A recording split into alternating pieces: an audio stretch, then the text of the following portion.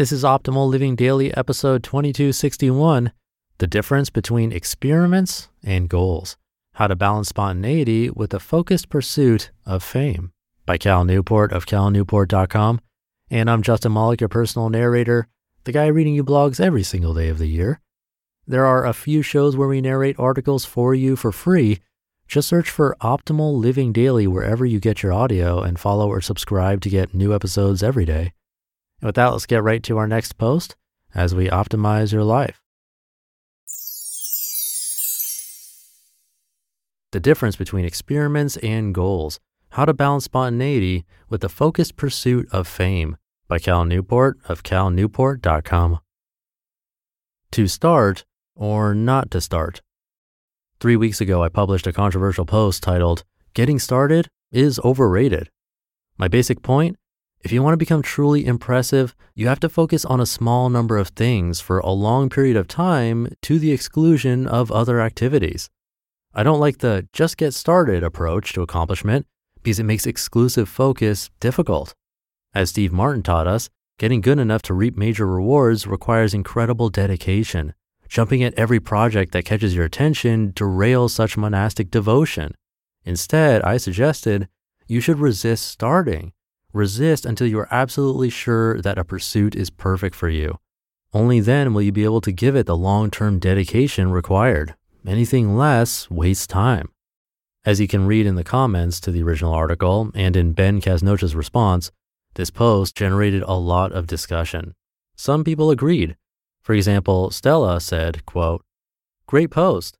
Having worked for a large multinational travel agency that forced the culture of start down my throat for many years, I've become very skeptical of the Richard Branson type of entrepreneur. Over the years, I've had many business and investment ideas that I'm so glad I never got around to," end quote. On the other hand, many others disagreed, such as Grad Hacker, quote, "Starting is often the best form of research, and how do you develop a passion without starting something," end quote. And Ben, who noted, quote, "Some tasks give feedback faster if undertaken right away in a small dose, as opposed to analyzing it from afar. Take Cal's examples. If you want to become a writer, sure, you can talk to writers and study the profession, but is there a better way to understand whether writing girds your loins than actually putting pen to paper?" End quote. The odd loin reference aside, we are faced here with a clear dilemma. Who is right? I was struggling with a good answer, I see wisdom in both points of view, when a real gift came along. A gift delivered from my friend Scott Young, who recently posted an insightful dissection of this issue. His approach brings clarity to a confusing situation. It goes as follows. Separating experiments from goals. Scott makes the following observation, quote, "I like to separate my pursuits into two broader categories, experiments and goals. Experiments are the activities you take with almost zero commitment. Goals are beyond the stage of experimenting. This is when you've had enough experience in an area that you want to accomplish something important within it. Be careful about getting caught in the middle zone. This is an area which is no longer an experiment, but you don't have the focus and commitment to achieve anything meaningful. Having lots of activities in this middle zone means you're wasting a lot of energy that could be better spent achieving something important or finding new opportunities," end quote. Right on, Scott. I think this model captures the best of both sides of the getting started debate.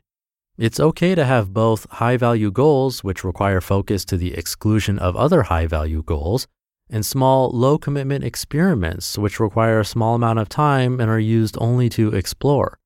The real insight is to note that separation is key. The danger is letting an experiment reach a middle zone in which it starts sapping time and energy away from your high-value goals, but is still not producing meaningful results. After thinking about this model for a few days, I want to add a few thoughts of my own. Number one, make a distinction between achievements and habits. This discussion becomes clearer when we separate out our lifestyle habits, such as fitness, reading, social events, and even minor hobbies like biking or joining a kickball team. These all fall under the category of enjoying your life.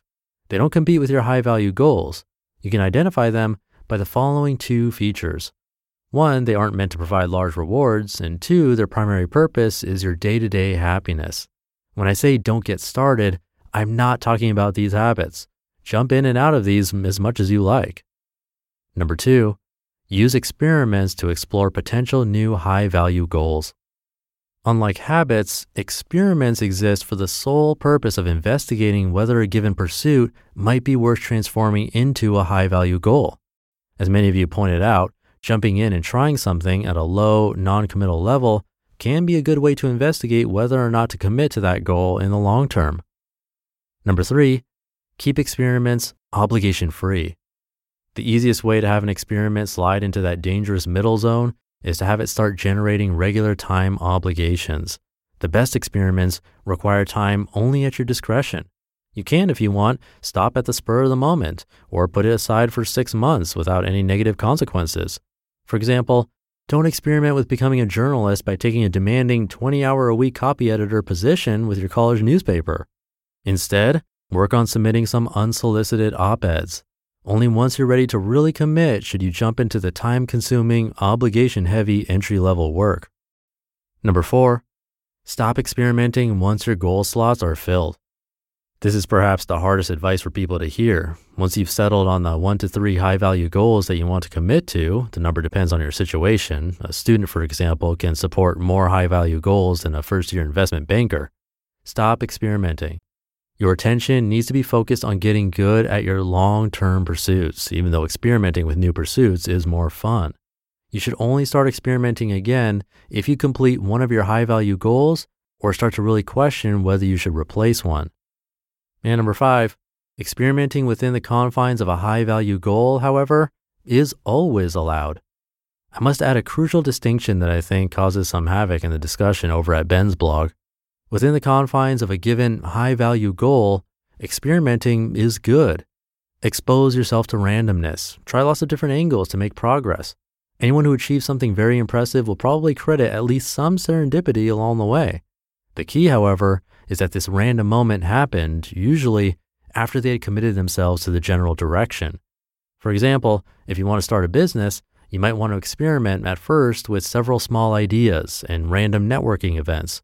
This all falls under the rubric of your entrepreneur goal. Don't, however, spend 3 months taking a screenwriting course. That would be an unrelated experiment. I find this topic fascinating, but there are, as we've seen already, uncountable variations and issues that arise. This is roughly what has worked so far for me. You just listened to the post titled "The Difference Between Experiments and Goals: How to Balance Spontaneity with the Focused Pursuit of Fame" by Cal Newport of calnewport.com. We've heard from a lot of amazing people on this podcast, but if you're like me, you want to go deeper. So where can you go to learn from the most remarkable people? That's Masterclass. Masterclass offers unlimited access to intimate one-on-one classes with over 180 world-class instructors, plus every new membership comes with a 30-day money-back guarantee, so there's no risk. There are over 200 classes to pick from, with new classes added every month, like Jon Kabat-Zinn's. He's a mindfulness expert who teaches you how to incorporate meditation into your everyday life. I've loved his class. It's really helped me to hone my meditation skills, especially when I'm out and experience stressful situations and don't have the time or space to have a proper meditation session. I feel that thanks to his class, I've really been able to stay more composed no matter what's happening. And right now, our listeners will get an additional 15% off an annual membership at masterclass.com/old. Get 15% off right now at masterclass.com/OLD, masterclass.com/old. All right, that should do it for another Friday edition of Optimal Living Daily. Have a happy start to your weekend if you're listening in real time, and I'll catch you tomorrow where your optimal life awaits.